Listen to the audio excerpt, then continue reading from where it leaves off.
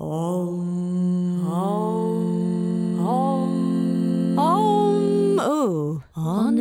Unbalanced.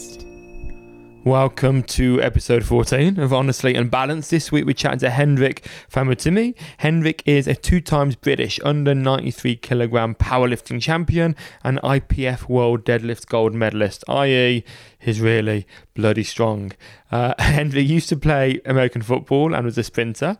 He was actually born in Ireland but has been in London a fair while, and now he's a group fitness instructor and a PT, working in places like Equinox, which is one of the best gyms in the world.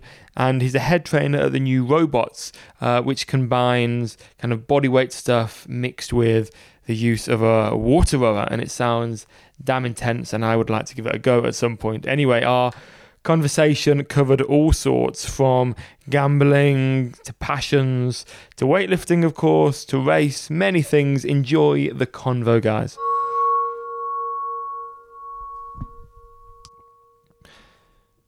Whether you're practicing from home at the moment or finally getting back to yoga studios, you could probably do with your own yoga mat. And the best ones I've encountered are the Lifeform yoga mats. With code AHustler19, you get a discount, we get commission, win-win. Have a peek. That's a Lifeform yoga mat. Honestly Unbalanced. Right, morning, Hendrik. It is middle of lockdown as we chat to you. So I guess a question for you now straight away, do you have weights? Like, have you actually got a home gym, or are you now weak like me? I've actually got weights, luckily, because my missus does home training. So she does most of the training at home, and at the same time with her clients online. So I was fortunate enough to have dumbbells. I also bought a pull-up bar and kettlebell. And then there's these cuff things as well. So you use it to put around your arms, and you do bicycles. Trust me, 5 minutes of that, and that's all you need. That sounds like that 1980s wrestler kind of thing, like Macho Man Randy Savage. Like it's like that. But trust me, are they neon? Are they neon and flared as well?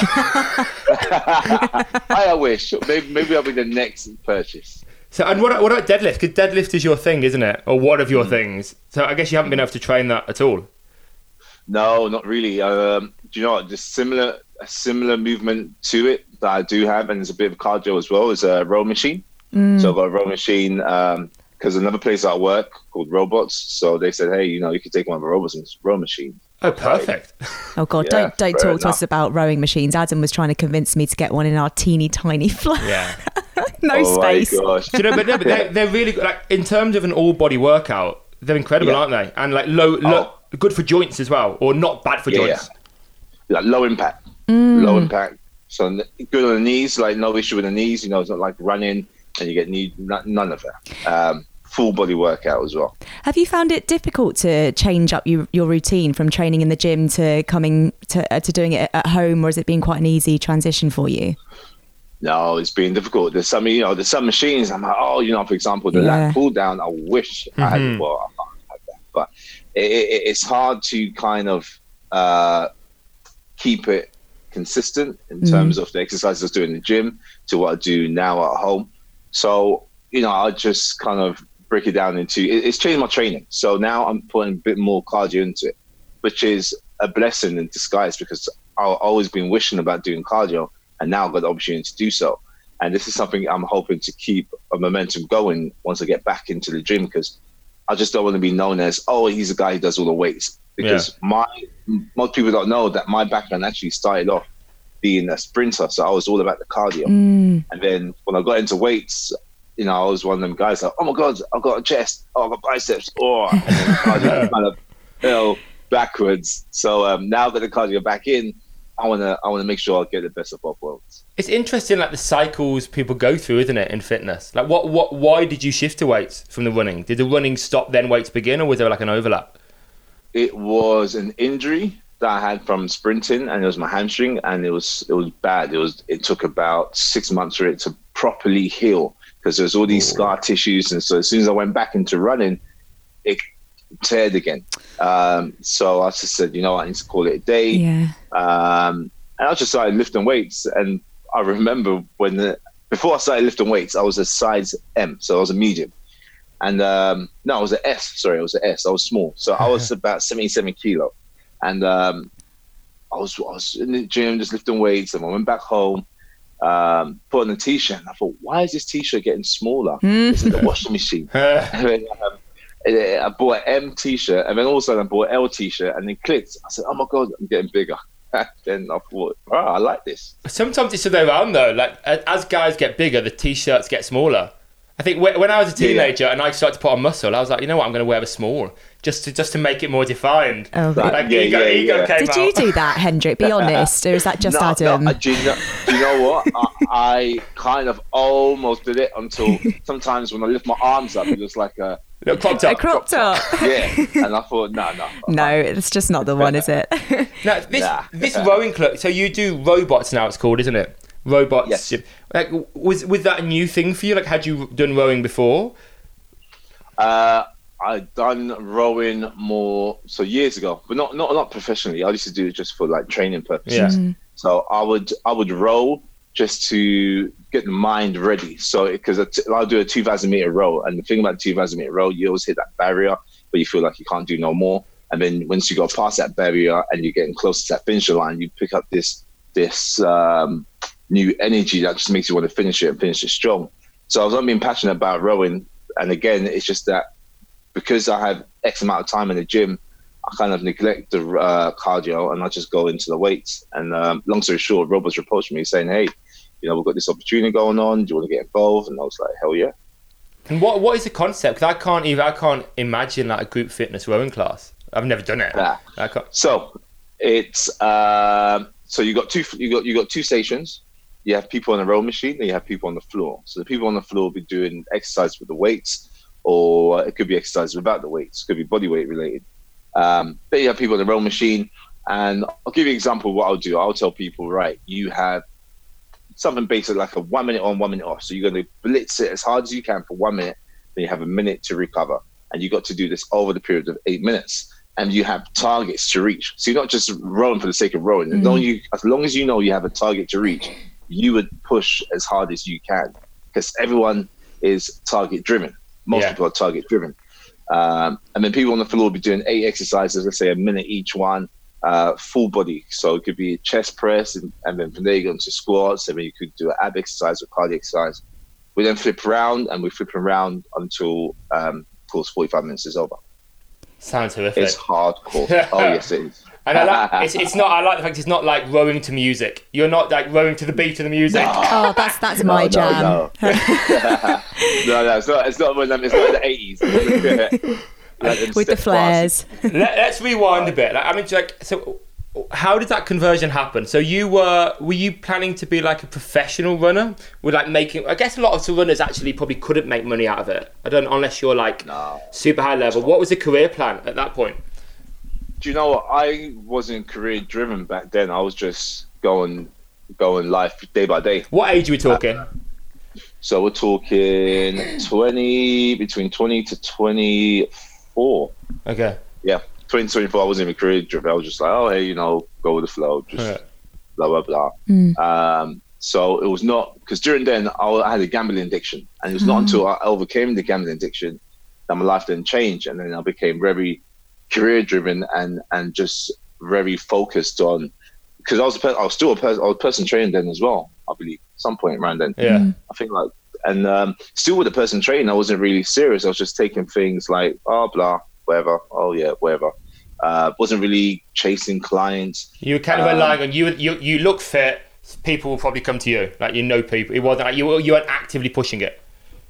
You know what? I'm going to say a bit of that, but back then, if you had a person training qualification, people come to you.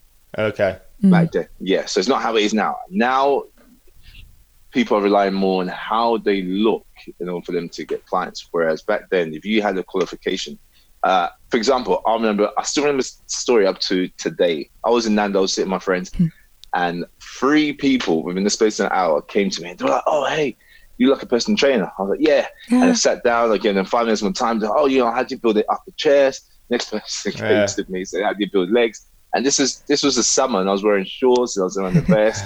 So people would approach you. Whereas now, everyone thinks they're a personal trainer. And I guess it was, were you in Ireland at this point? No. I left. This is a long time, but I did go back and forth to Ireland. But when I was in Ireland, I left Ireland when I was 8. But, long time. Yeah, but when I was doing athletics, I was going back and forth to Ireland because I was mostly competing. I've got you. Okay, and then so, at what point did you think, okay, this is going to be a full-time career? With the personal training? Yeah. Because I said, do you know what? This is my passion. I love fitness, and I have to treat it like there's no other option than doing anything else. And when I give myself that option to say, hey, it's either this or is nothing, I then decided to put my whole heart into it. And was that something that helped you overcome your gambling addiction, or are we jumping time here? So the fitness did play a part into overcoming it, because most of my energy was being put into gambling. So I thought, I've got all this time, I'm just going to go gamble. And then I had little time for gym. And then I just started to, and it all came with seeing results. And I started to see results in the training. My energy started to go towards the training, and then unconsciously, I just started to leave the gambling. But it was a plan that I needed to do from time. I mean, I had a gambling addiction for 10 years. Wow. Now 8 years clear. So it's long gone. So yeah, the fitness played a massive role because my mind was all focused on that and not about, something. It's like a healthier addiction in a way, to jump to health and wellness and fitness. 100%. I think it is. I think, I don't know the hormones, but certain things are released where it is addictive, isn't it? When you get that pump. Endorphins. Yeah, endorphins are released, etc. You want that. And then, of course, when you're getting like objective success, like you're seeing, okay, I'm getting bigger, I'm lifting more weights, my PB is going better.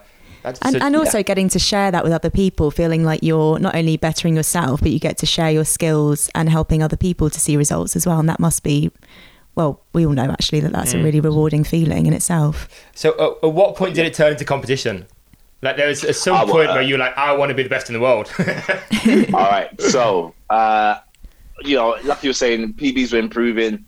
And as the PBs were improving, I'll get audience. So, I load at the bar. I'm going to try to paint the scene here. So, first it starts off with 1 plate on each side. Each plate is about 20 kilo. Then it goes to 2, then 3, then 4, then 5. I turn around, there's about 4 or 5 people watching me. And I'm like, okay, this is interesting. And then more plates going, and literally I'll have 10 to 12 people watching. Wow.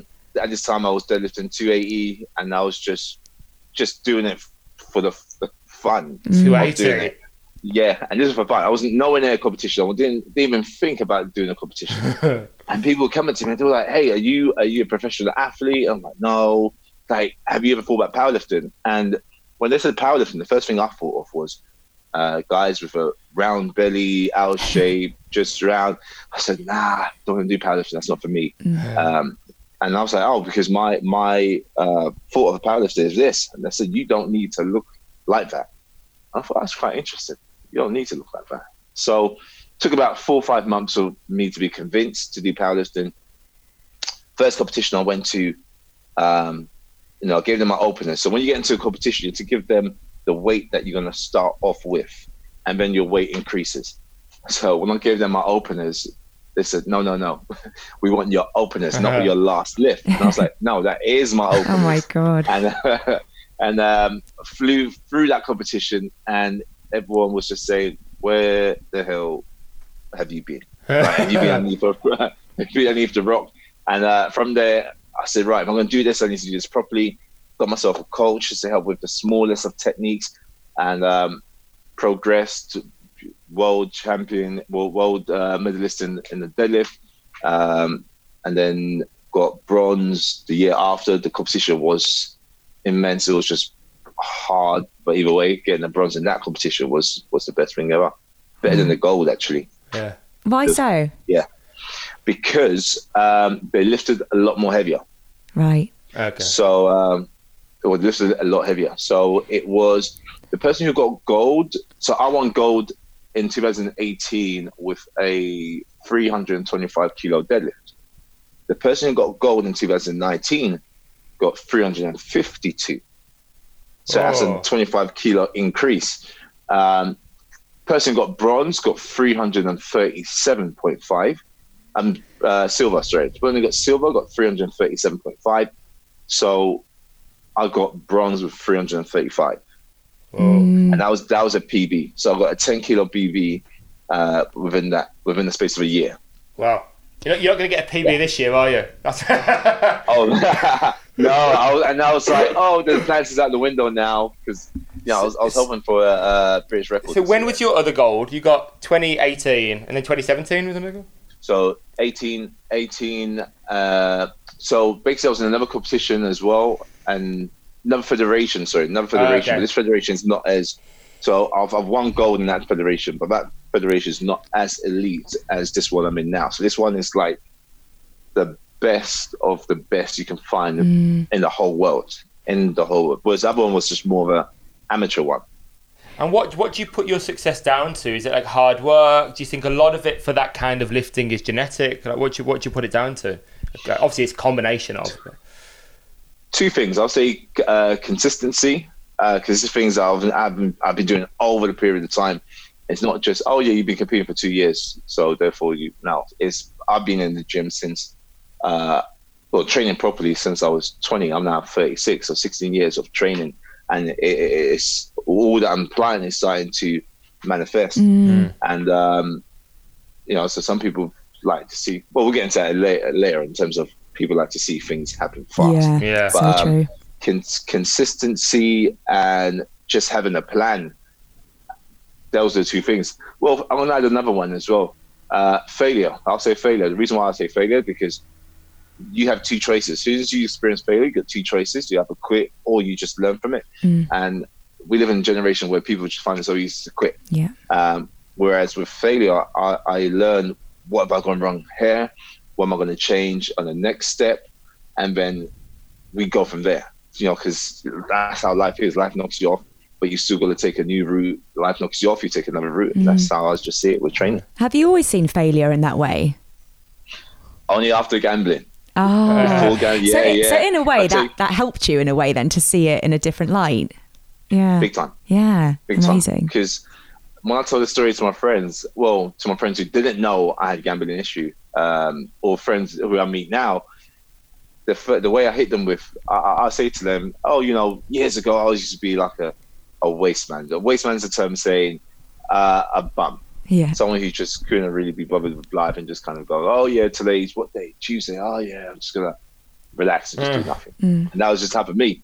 So literally, what I am now is not even a fraction of what I was before. Like two different sides of a coin. Wow. This idea you just said. So two of the points you said were consistency and having a plan. And the other one was willingness. Well, yeah, but willingness to fail. Like, how does that translate to like working as a PT in the fitness industry? Because I see a lot, I believe, of PTs that just want to succeed straight away. They do like a 2-week qualification. Same for yoga. Yeah, everyone and then really. It's come out fixes. and just expect success immediately. Or people that haven't had consistent training over many years, or consistent, like for me, yoga practice over many years, but just jumping into it and then quitting. Actually, like the turnover you see on some gym floors, it's like there's half the same people, but every month I'm like, who the hell are you? Where have you come from? And they're gone again. Yeah. Do you know what? Sorry. So basically, you have people sold dreams. People are sold dreams from before they get into that, before they sign up into that course.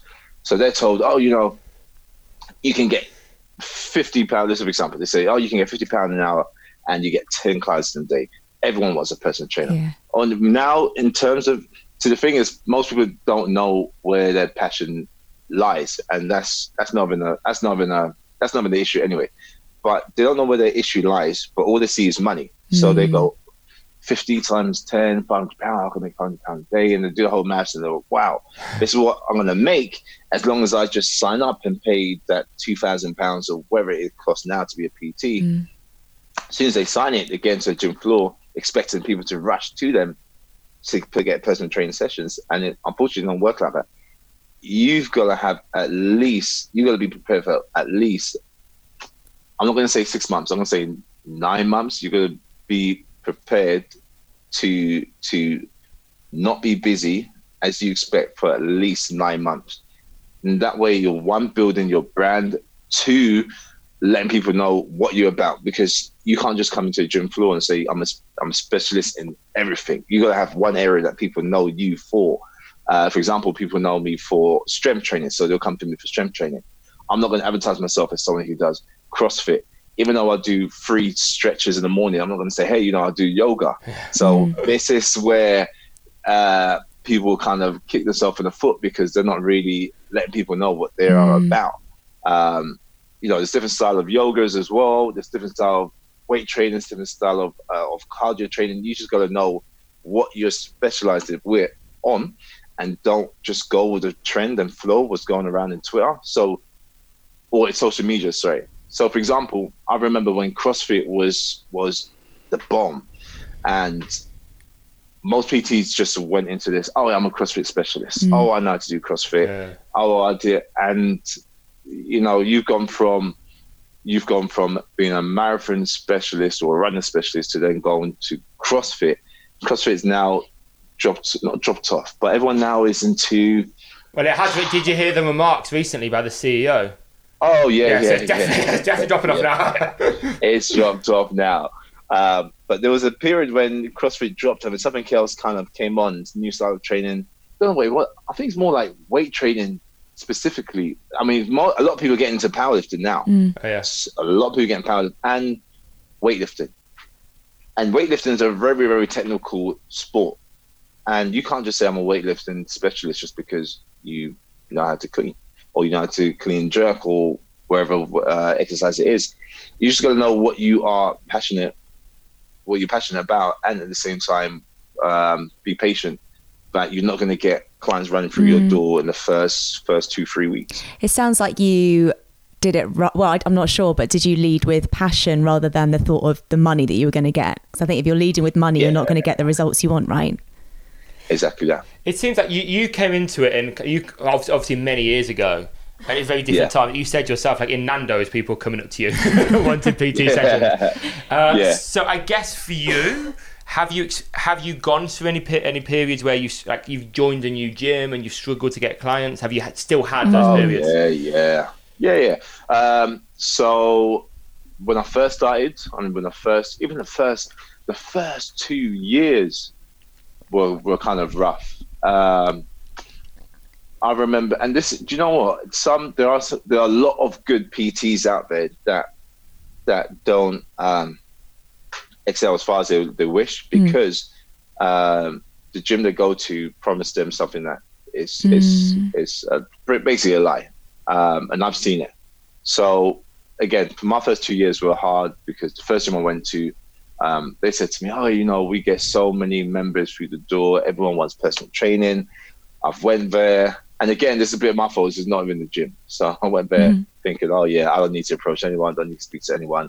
I just need to chill. As soon as these members go through the door, I'll just get the leads, call each one, and X and Y. Unfortunately, it didn't work like that. And at the same time, I didn't even know what I was about as a personal trainer. But I just knew I love fitness. And I didn't give myself that time to ask myself that question, like, why am I passionate about fitness, and what can I do for these clients? Because it's not just all about me.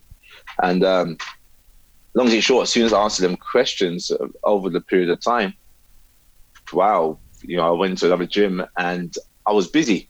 And I remember going to this gym, there was 2 PTs that were giving me that, no, you don't want to come here, because it's not really that type of gym. But this is the period when I said to myself, I need to give myself no other option, like this is it or that's it.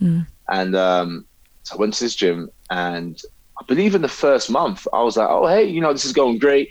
And as a PT, you got to understand there's high moments and there's really low moments. So there'll be times where your clients, and it will hit you in freeze. Literally hit you in freeze, right? Yeah. You lose one client, you go, oh, hey, it's fine, it's all right. Hit your second, third, and that's within a week. And you're like, oh, shit. Okay, what do I need to do now? New strategy. All right, now I need to start speaking to people on the gym floor. Say hello to everyone. You don't even need to start a conversation with them. Just say hello, and that's it. So let weeks go by, and you go, oh, hey, how's your day? Or how's your session? and it just goes from there. And that strategy helped me get new clients. And then as soon as I started losing clients, I thought, okay, right, new strategy, what I'm going to do now? Well, I'm going to start training with my top ons, so PT top ons. People know I'm a trainer, so I did that for a bit. Before you just shirtless. All right, I'll put it on. It didn't work. Oh my gosh.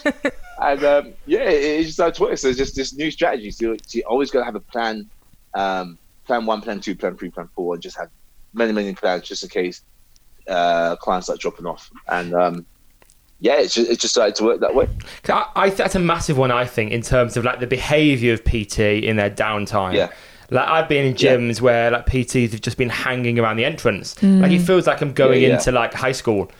Like they're like hanging. You have to walk past the PTs as you go into the gym. Waiting to hook you in or something. Not waiting to hook, just like watching you. Oh, and look at the time, like I was like super fit. It's about Boxing Days when I was like much bigger.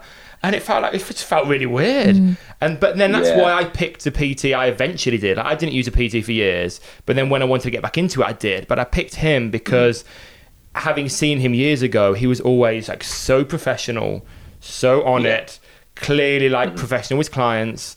And that's what, and always actually saying hello to me in a nice way, even though I was not training with him.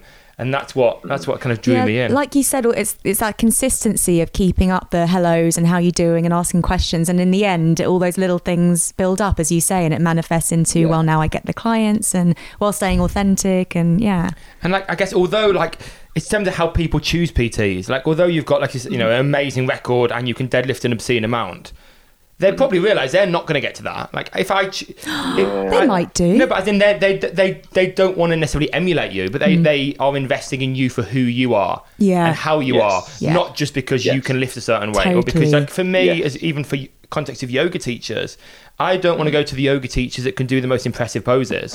That's for me, it's irrelevant to me. I want someone who can actually teach me in my body, in my like unique body. And also, you said something lovely on. I was stalking your Instagram before this, and you said something about. Oh my god, I've completely lost my train of thought. It's just completely gone. I'll come back to that. It wasn't that lovely, clearly. I can't believe that's just gone out of my head. Right, ask a question and come back to me. We can cut Holly's incompetence out there. Oh, I need to have a coffee. One question I had with regards. So you've got a combo of teaching group fitness classes and teaching, obviously doing like PT clients. Do you think financially that makes sense? So you've always got some security in the group fitness. Like they're not going anywhere, but they might. But in theory, you're teaching them each week. That's a regular income. Yeah, I mean, it's what I like about classes. I just like the energy in classes for first, and then 2, doing group training. Group fitness is that there's always that secured income. PT, and obviously there's a chance of earning more. But unfortunate, and fortunate, I kind of travel from one location to another, so I can't have everything underneath one roof. So I kind of like what I'm doing now with being flexible in terms of location. And staying with group fitness, I'm doing more group fitness than I'm doing with PT, and that just gives me a good base for the month. And it seems like as well that also you're getting like a really good reputation now. You're like you're in magazines, you're appearing in lots of places, you're on social media a lot, and I guess group fitness stuff is a far better way to get your name out there. Like Oh, is it? You finished the question? Yeah. Well, it was a question, more like an observation. But yeah. No, I was going to say to that, yes, because see, and the thing is, the more classes you teach, the more. So, for example, if you teach a class and it's full of 30 people, you got 30 people praising your name. As long as you teach a good class. Yeah. And then so for example, I get people in Equinox coming to me and they just signed up, and the way they come up to me is it's funny. They come with a pointing finger. Oh, I heard you teach good classes. Like, whoa. I'm like, whoa, yes, I think so. Like, are you Hendrik? I'm like, yeah. Oh, I heard you teach good classes. My friend told me about you. That's the reason why I signed up. And they sound so hyped that now I'm hyped about teaching them as well. Yeah. And that's the reason why I like teaching classes. And at the same time, it's just giving you good praise because now everyone's singing your name. So, for example, Wednesdays 9 a.m. when I teach Tabata, I get through to I'll come from one location to another. So I come to Equinox for about 8:45, and people are already inside their setup. And I'm thinking, how many people are gonna have today? And there's not enough space for people. I mean, we come in at 9:01, you can't come in because it's chock-a-block. Yeah, that's it. So everyone's at 8:30, 8:40, 8:45, 8:50. Everyone's pretty much inside there already. Just wait for me. The music's inside there, just setting the groove. And then I have a count timer. It's funny, and that's what I'm known for as well. So as soon as it's 8:59, a couple of seconds until it's about 9 o'clock, I have a 10-second timer on, and it's like 10, 9, 8. So and then everyone is all doing the talking. And the reason why I like this is because all the ladies come inside, they're all talking. Blah blah blah. I've done this. All my kids. Blah, blah, blah. As soon as the timer comes on, the talking goes from up here and it goes slowly. By the time it says 1, love that. It's like, oh. It really sounds like you come up with all these unique little ideas and plans to make things work for you. It's the little things, isn't it, that make such a big difference. I like that. And that's far more polite than like my method of just shut up, guys, shut up, shut up, yeah. Shut up. Exactly. And then by the time they hear that explosion, everyone's quiet and I'm ready to talk. So I don't need to be like, hey, ladies, sorry. Oh, yeah, ladies, sorry. Can we? Yeah.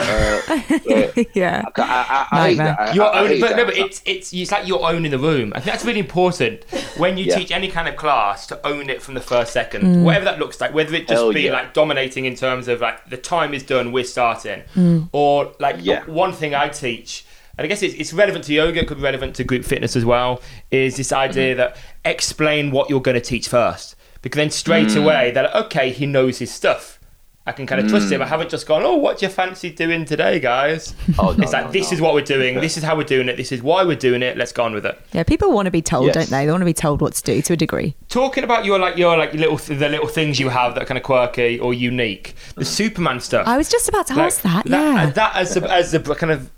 Is it like it's almost like a nickname / branding? But like I've heard people refer to you in Equinox, but like, they're like, I've got a class. I forget his name. The Superman guy. It's like it's a good. Yeah, where did this start? Do you know it started since secondary school? This is a very long time. We're talking 20 years. I've had this name for now.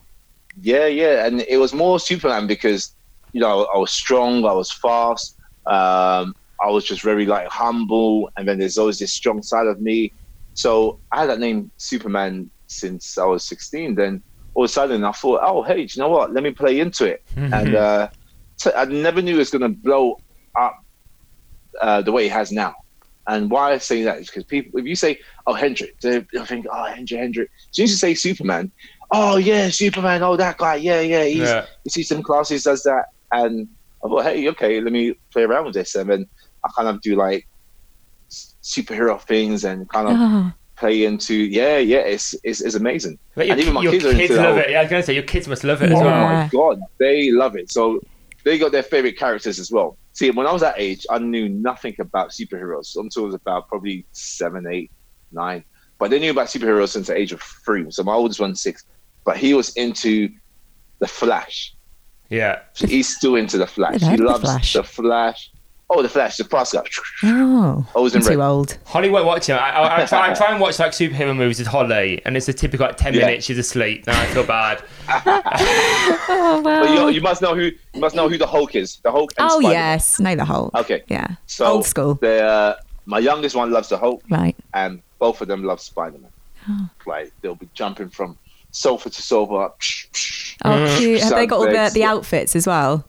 They got some of the outfits. Yes, they do. Do you get involved? Do you dress up as Superman with the old cape and boots and everything? And for the birthday, I did, and that's not happening again. But it's a good job you can back it up. Like when they go to that nursery and like, oh my dad's Superman, and like, oh yeah, whatever. Then you turn up wearing Superman. You went Superman show, but at least you can back it up with the muscles. It's like the kids that are called Hercules, and they're all like skinny and scrawny. Oh my god. Let's talk more about like the fitness industry. Like you mentioned earlier, like lots of people thinking if they look good, they'll get clients. Yeah. Do you know that's not a viable strategy? So, man, it's just so. I feel that a lot of personal trainers don't have a plan apart from focusing on themselves. I mean, the best way to promote the best business card you can have is the clients you have, right? So if they look really well, or they look in good shape, or they had just good transformation or speak highly of you, you can get more clients. People don't really care too much about how you look like, or clients that you're gonna have for a long time don't care too much about how you look like. It's more of a bonus. And people are focusing too much on the bonus than the main part of what personal training is all about. Personal training is about training other people, not just about training yourself and looking good.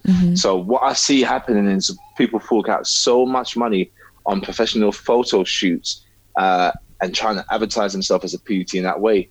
Not saying it's wrong to get photos, but you don't need to do consistent photos and trying to use that to try bring in clients.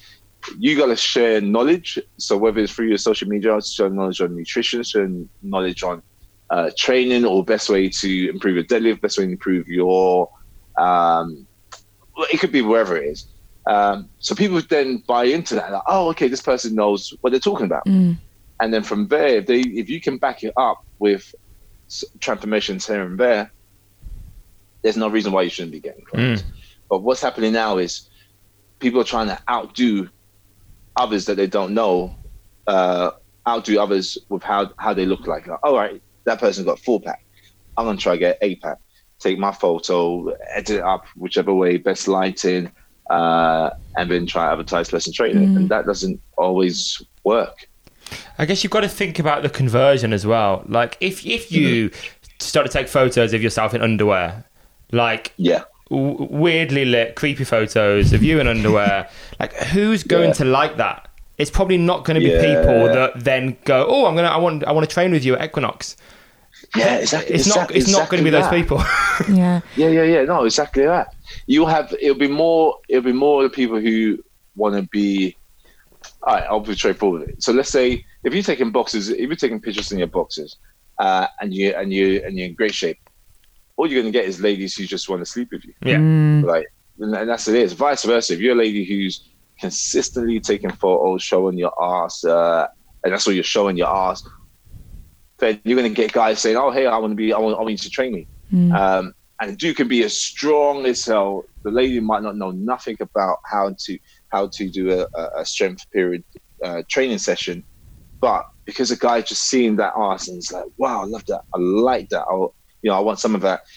He was just messaging her saying, "Oh, I want you to train me," and then just creepy. In a way to try to, and that's how it's good. I'm not saying this. If you can flick in one, you could do one and then mix it in with other photos of transformations. You're probably your own transformation, transformation of your own clients, and then share that with nutrition, with whatever training it is that you're passionate about. Then it's fine. But when you go to someone's social media page and all you see is ass photo, oh, different bikini, soft, it's basically soft porn. And you're thinking, well, are you a personal trainer, or are you promoting something else to me that you don't want to, And there's some. If I'm going to be real, I'm assuming you guys want me to be as real as real. We do. There's a lot. There were a lot of PTs, male and females, that were escorts, and they were using this as a way to try and. Oh, really? Inside information. Oh yeah. Wow, this is new news. Yeah. Oh yeah. Wow. And they just use this as a way to kind of build up their clientele. Give us some names. I know all, but I say. So beyond the physical, you said something about how exercise is about recovery and healing and self-worth as well. I think I read somewhere on your Instagram. So can you tell us a little bit about that and how it's helped you in that sense? Sorry, say again, sorry? So you said that fitness and training is beyond the physical. It's also helps with your healing and with self-worth and confidence as well. Yes. So for me, going back to the gambling, for me, it helped because, as I said before, the energy was just more focused on, hey, I've got to, So it helped for me because I spent most of my time in the bookies. And when I was training, so for example, when I was doing like a 2,000 meter row, it kind of channeled my vision to where I could potentially be. So I'll see myself getting bigger, and I was like, wow, I'm liking this. I'm spending less time in the bookies. I've been trying for 10 years to try and stop this gambling. And what fitness done for me was experience failure, success, adversity. So there'll be times where you feel like you can't do something, and all of a sudden you've done it, you've proved yourself wrong. And that allowed you to think, wow, my mind's actually stronger. And this allowed me to get so much mind power, mind control. And when I started to tap into my mind power, all of a sudden, instead of thinking everything about being brute strength, I allowed my mind to take over certain things. So even when it comes to situations like what's going on now, so let's say this whole racism thing that's going on right now, sometimes I feel like, I feel like just punching someone if anyone ever tries to say anything racist to me. But then this is where you got the mind take over, and you've got to preach knowledge and education to other people in order for them to wise up. Everything can't just be all about strength and brute strength. Yeah. Do you think it's kind of like almost like a microcosm of life in a sense? Like when you're training, you're going through so much. As you say, you're going through the ups and downs. Even in one session, you're happy, then you're sad, then you're injured, then you're jealous. Yeah. In an hour in the gym, and then it's if you can get through that, you can then apply all that to life. Yeah. But coming back to obviously its current issue at the moment, the race stuff, has that affected you, or have you noticed it affect the industry that you're in? It has affected me. I'll tell you a story that's happened. So there was a gym. There was a gym in Dubai. So there's a stage where I was going to go to Dubai, and I sent my CV off to the gym because I had a client, and the client was like, "Wow, do you know what? You should go to Dubai. You'll clean it up in Dubai. I have many, many friends there in Dubai." And I was like, "Okay, Dubai." And at the stage, I wasn't really. This is during the gambling thing, and I thought, you know what? If I go to Dubai, this could help in order for me to overcome this gambling thing. New career, new set. I had no responsibility, so obviously I didn't meet my wife at this time, no kids. That's fine. He said, right, I've got this gym you can work in, and since you're well, quote British, they will love you even more. I was like, okay, cool. Let's take this chance. Give me the email. He CC'd us into this email with the gym. Emailed them my CV within, I kid you not, I think it was like 5 minutes after they saw the CV. They were like, wow, okay, yeah, we're going to have you in. Because I was doing the sprints at this time. And Vicky was like, yeah, we're going to have you in. We're going to do this. Qualifications, yep, cool, there you go. Everything's all said. Now they said, right, can you send us a photo? And I was like, yeah, I'll send you a photo. Send a photo. And till this day, I've not heard anything back from them. Oh my God. Nah. So this was back in, I need to get the year right, 2010 or lower? 2010. Maybe about 2010. So 10 years I ain't heard nothing from them. I've seen the photo. But before that, if I sent an email about anything or asking questions and anything else, it was all fine. Email back. As soon as I sent the photo. And like, did your client that did an intro for you, did they say anything? No, I didn't, because at that time he was not even involved in it. So you just handed over. Yeah. I can't even imagine. Yeah. So me and the gyms were going back and forth, and then sent a photo, and after that it's like nothing. And I remember emailing the week after, and then the week after that, and then I was like, well, at this time I was thinking, no, I don't want to say because I'm black, I don't want to say that. And I thought, this is weird. It just felt so weird. But after sending the photo, you just didn't reply back. I can't even imagine how that must feel. And the stuff like that sticks with you, I guess. Oh yeah. Oh yeah. It does, man. And have you experienced anything like that in the UK industry? Well, as in the fitness wise, have I? No, I haven't. I mean, I've experienced it in other ways, but not fitness related. What kind of otherwise? So, sorry. So I remember I was with my friend in my car. I was with my friend in a car. Yeah, that's what I said. So I was with my friend in the car, right? And we were just driving, and we noticed this car. It was undercover cops, and they done a U-turn. And the way they done it was just so random on the road. It's a busy road, and they just stopped. So my friend saw it on his windscreen mirror. And he said, "That car just done a U-turn in the busy road. Literally made other cars brake hard." we wasn't even in the fancy cars. It wasn't like, oh, you're in the fancy cars where you get the money from, whatever. It was not in the fancy car. To be specific, it was a Ford Focus. Wasn't anything great. Put up in the petrol station. I went inside the shop in the petrol station, and as I turned to my left, I saw, and I knew they were undercovers because they had the radio on the shoulder, and four of them came out. One of them came towards me, and he was pointing at me, and then he went like that. So he went, "You come here," and I came out. He said, "What's your name?" Like, it's just the name. Was like, from Timmy, address, so and so. Because have you got anything on you that you shouldn't have? If you find anything on you, you're going to be in big trouble. And I was like, and I was 20 at this time as well. And I was like, no, I don't have anything. All right, hands out, got tapped. Take out your wallet. Took out my wallet, looked inside, put my hands back in my pocket, and he said, "Take your hands out." Okay, took my hands back out. Unconsciously, I put my hand back in my pocket. He's like, "Take your hands out. If I have to tell you again." And I was like, "Holy shit! Like, first of all, what have I done wrong?" So I was like, "Can I just ask what's happening?" He goes, "Oh, we're just checking to see if you got anything, any drugs on you." So I laugh because drugs and me are like two opposites. It's like having jam on spaghetti or something. It's like they just don't go together. Right? So I just laughed, and he had this stone cold face, like he was ready to do something. And I remember my laugh just kind of like just went down. So I can laugh about it now, but back then I was like, hold on, what just happened? Anyway, so I just laughed about it. My laugh then came down. It came back negative. So negative means that there's no record on you, right? So you done a search, as in called up to see if there's anything on me. It's like, yeah, negative. So okay, nothing on me.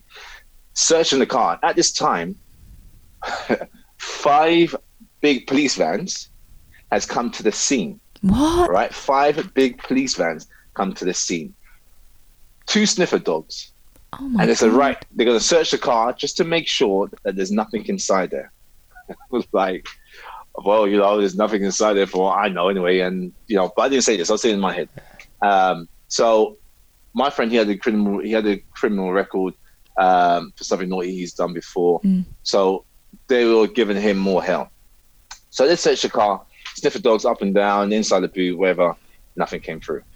Then all the 5 cars, all the big 5 police cars all went away. So they were the last one to go. And I remember this till this day. I said to the guy, as he was going back into the car, we went into the car, and I came out, and I went to him. I said, can I just ask why we actually got stopped?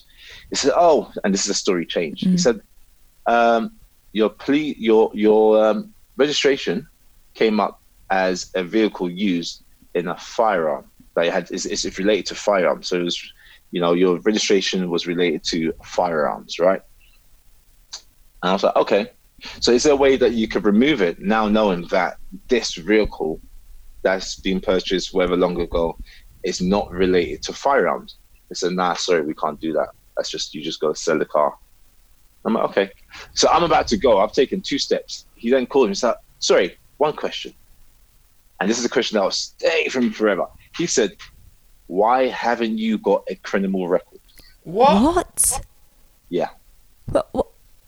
And then Speechless. Like, how did he? Like, what kind of way did he ask that? Like in like a really obviously a nasty way? Like what? Obviously, it was like he was clueless. Like like ignorant. He couldn't understand. He couldn't understand. Like, why haven't you got a criminal record? Like, why? Like, it's almost like you're supposed to have a criminal record. That's almost even scarier. Like where someone asking it in a way that's meant to be like nasty, and then someone asking it in a way that is just ignorant and stupid. Respond? That's almost scarier, isn't it? I see. At the time, I was very naive, so I kind of just laughed off, and I was like, I don't know. But if I came across it, see, things happen for a reason, and if it happened now, I think I'll be more like, reactive. But now, Back then, I was like, I just kind of like laughed off that to be like, ha, I haven't got one. But not knowing that actually that was quite racist the way you just said that. Massively. I guess everything that's happened at the moment, obviously it's awful, but it's good that it's raising so much awareness, and there's so many voices that are being heard now that haven't been heard before, and we've got to open our ears and educate ourselves, and the world's finally waking up, I hope. I guess you've got kids now as well, haven't you? So I guess you're just thinking so much about your kids. There's a UFC fighter, he's the champion, heavyweight, what's his name? Stipe. He's a white guy. And he wrote something about this, like relatively short. I think he'd posted like Black Square or something, and someone wrote, "You are aware that most of your fans are white." Because he's from Eastern Europe, his heritage, moved to Middle America, like speaks in a way that you just can't understand, like proper Middle America. And he wrote in response, "I don't care about my fans. I care about the world my kids are growing up in." Which I loved, but I guess I had the father. That's what you're concerned about, and you told this story. I don't know where I read it. It's ages ago about some weirdo on a beach taking photos of your kid's hair. Oh man, yeah. So this is in Australia. So we was in Australia, and this guy came up to me, and he said, "Listen, I have to tell you this." He was like, "Listen, I've got to tell you this." But there's this guy with a professional camera taking a photo of your kids.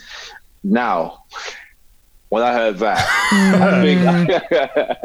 I think when I heard that, anything that was kind of like sensible thinking went out the window, right? So my missus jumped up first and said, like, "Where is he?"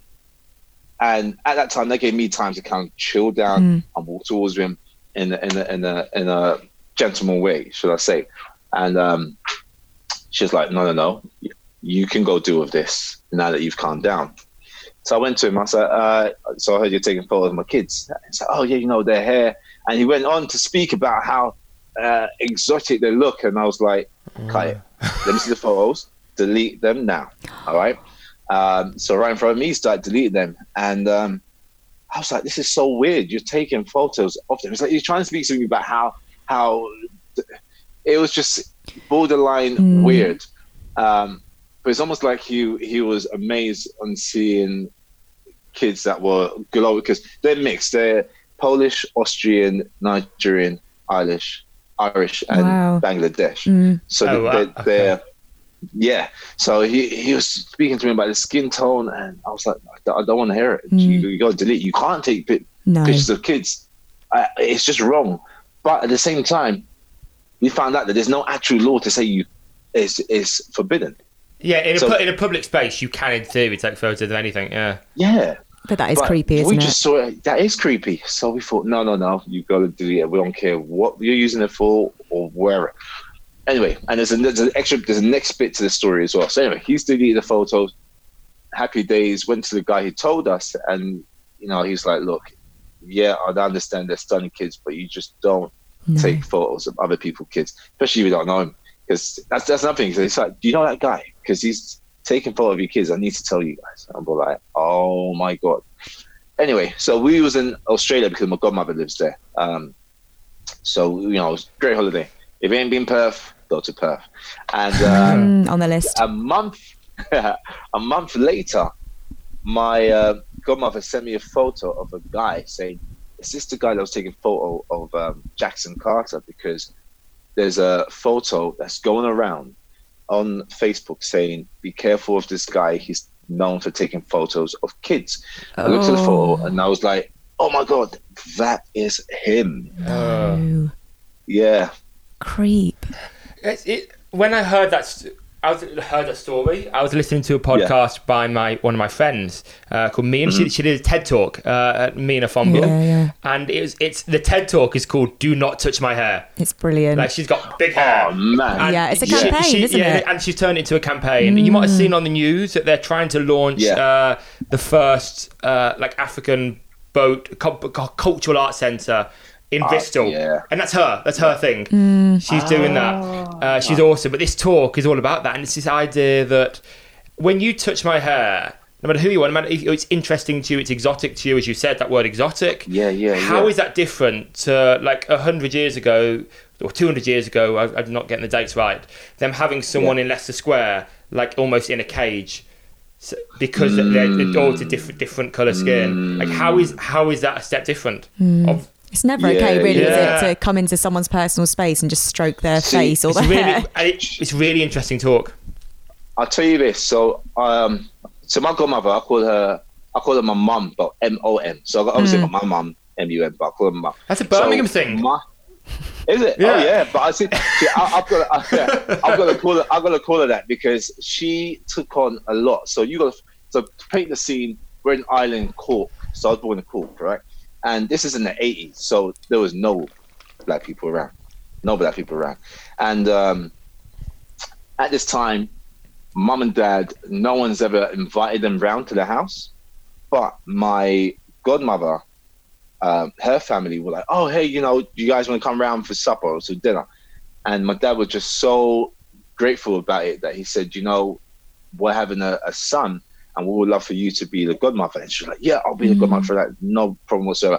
See, my godmother used to take me around town everywhere, and she would get weird looks because, she's white as white can be, and she's pushing a black baby, right? And everyone's thinking, oh my God, have you heard Francis has a black baby? Who's the dad? And is it hers? And she used to play with it. She was like, yeah. At the time, she was 17, 18 as a godmother. And she said, yeah, it's my baby. Oh, and they'll be like, oh, is it true? It has a tail. Tail? It's funny. Yeah. Oh my God. Because she explained to me, she said, the only time that most people see black people is on TV. All right. And it's all on pictures saying, send money to Africa to help this child. Yeah. All right, so that's the only time when they see black people. So they've never seen black people in true color. So it's like, whoa, oh my God, that's a black baby. So again, my godmother would play with it. She would say, oh, if you touch him, you might fall down dead. And like, she said that. Brilliant. Yeah. So it's just like little things just to instigate things. Yeah. She would say things just to instigate it. And yeah, man, she allowed me to stay around her house. She looked after me like I was her own. Like I've got photos up to today, and I'm just like, oh wow, memories. So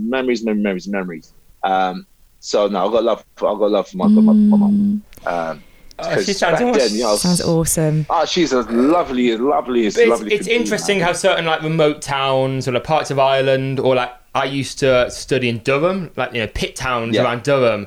How some people just haven't seen people from different cultures at all, or different races in their whole life, and they're like 70. They've only ever stayed in their pit town. We are going to have to wind things up slightly now. We get another 56 minutes. Time flies, isn't it? We're going to do a few quick fire questions, if that's all right. Let's go. I'll lead. Go for it. What's wealth for you? Like, what do you want more in your life, or like, where do you want to go? Exotic holidays. And then next question, I guess, leading to that, like, what are you, in terms of your career or what you achieve, is there something beyond money that you want? Like, what is being wealthy for you? Being more of a pioneer in the fitness industry. Oh, nice. Do you have a mantra or a philosophy that you live by, you can come back to when you feel a little bit off balance? This is something I teach my kids, and I say, never give up. Never give up. Perfect. Easy. If there's a bit of equipment that someone could buy right now to work out at home, or like gyms as it stands, August maybe? We don't really know yet, do we? But God knows. Yeah, what would you say people should buy? It has to be, for it to be more practical, it has just to be dumbbells. Basic dumbbells, you can flow with it. Just mixed up, and then I guess you'd probably say a rower if people had money and space. Oh yeah, big space. Or just hire one. You can even hire a rower. You can't. I looked into it because the demand is so high. Like water rowers, I think they had like a 5-week waiting list, except their like high-end metal one.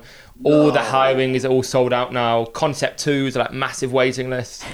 I tried. We're not getting one, Adam, okay? It's not happening. Let's stop it there. And nice end than that. Any final questions from you? Any book that you've read recently that's inspired you, or maybe a TED Talk? I don't know if you can see it. Never Split the Difference. Never Split the Difference. Who's that by? Yes. negotiating as if your life depended on it. Lift it up a little bit. Who's Let's the see the author? author. Chris Voss Voss. with Tal Raz. What's it? Thank So what's you. it about? Just negotiating. So this now, in terms of just like winning arguments, and that's what it's basically about. See, I'm only 15 pages into it. So if we're going to speak about a book that I read before that one, because I'm not going to promote it because I didn't really fancy it. So a good book I am going to say is Maximum Achievement by Brian Tracy. Brian Tracy. Yeah. Amazing. Great. Amazing. Thank Amazing. you. Maximum Achievement. We'll put that in the notes. And finally, not a question, but what do you want? Where do you want us to send people? So, of course, you teach. Well, where do you teach? What's your Instagram, etc. Website? So my Instagram is Superman HF, H for hotel, F for foxtrot. Teach at Equinox, teach at Robots, and just do freelance personal training as well. And your Across London. website?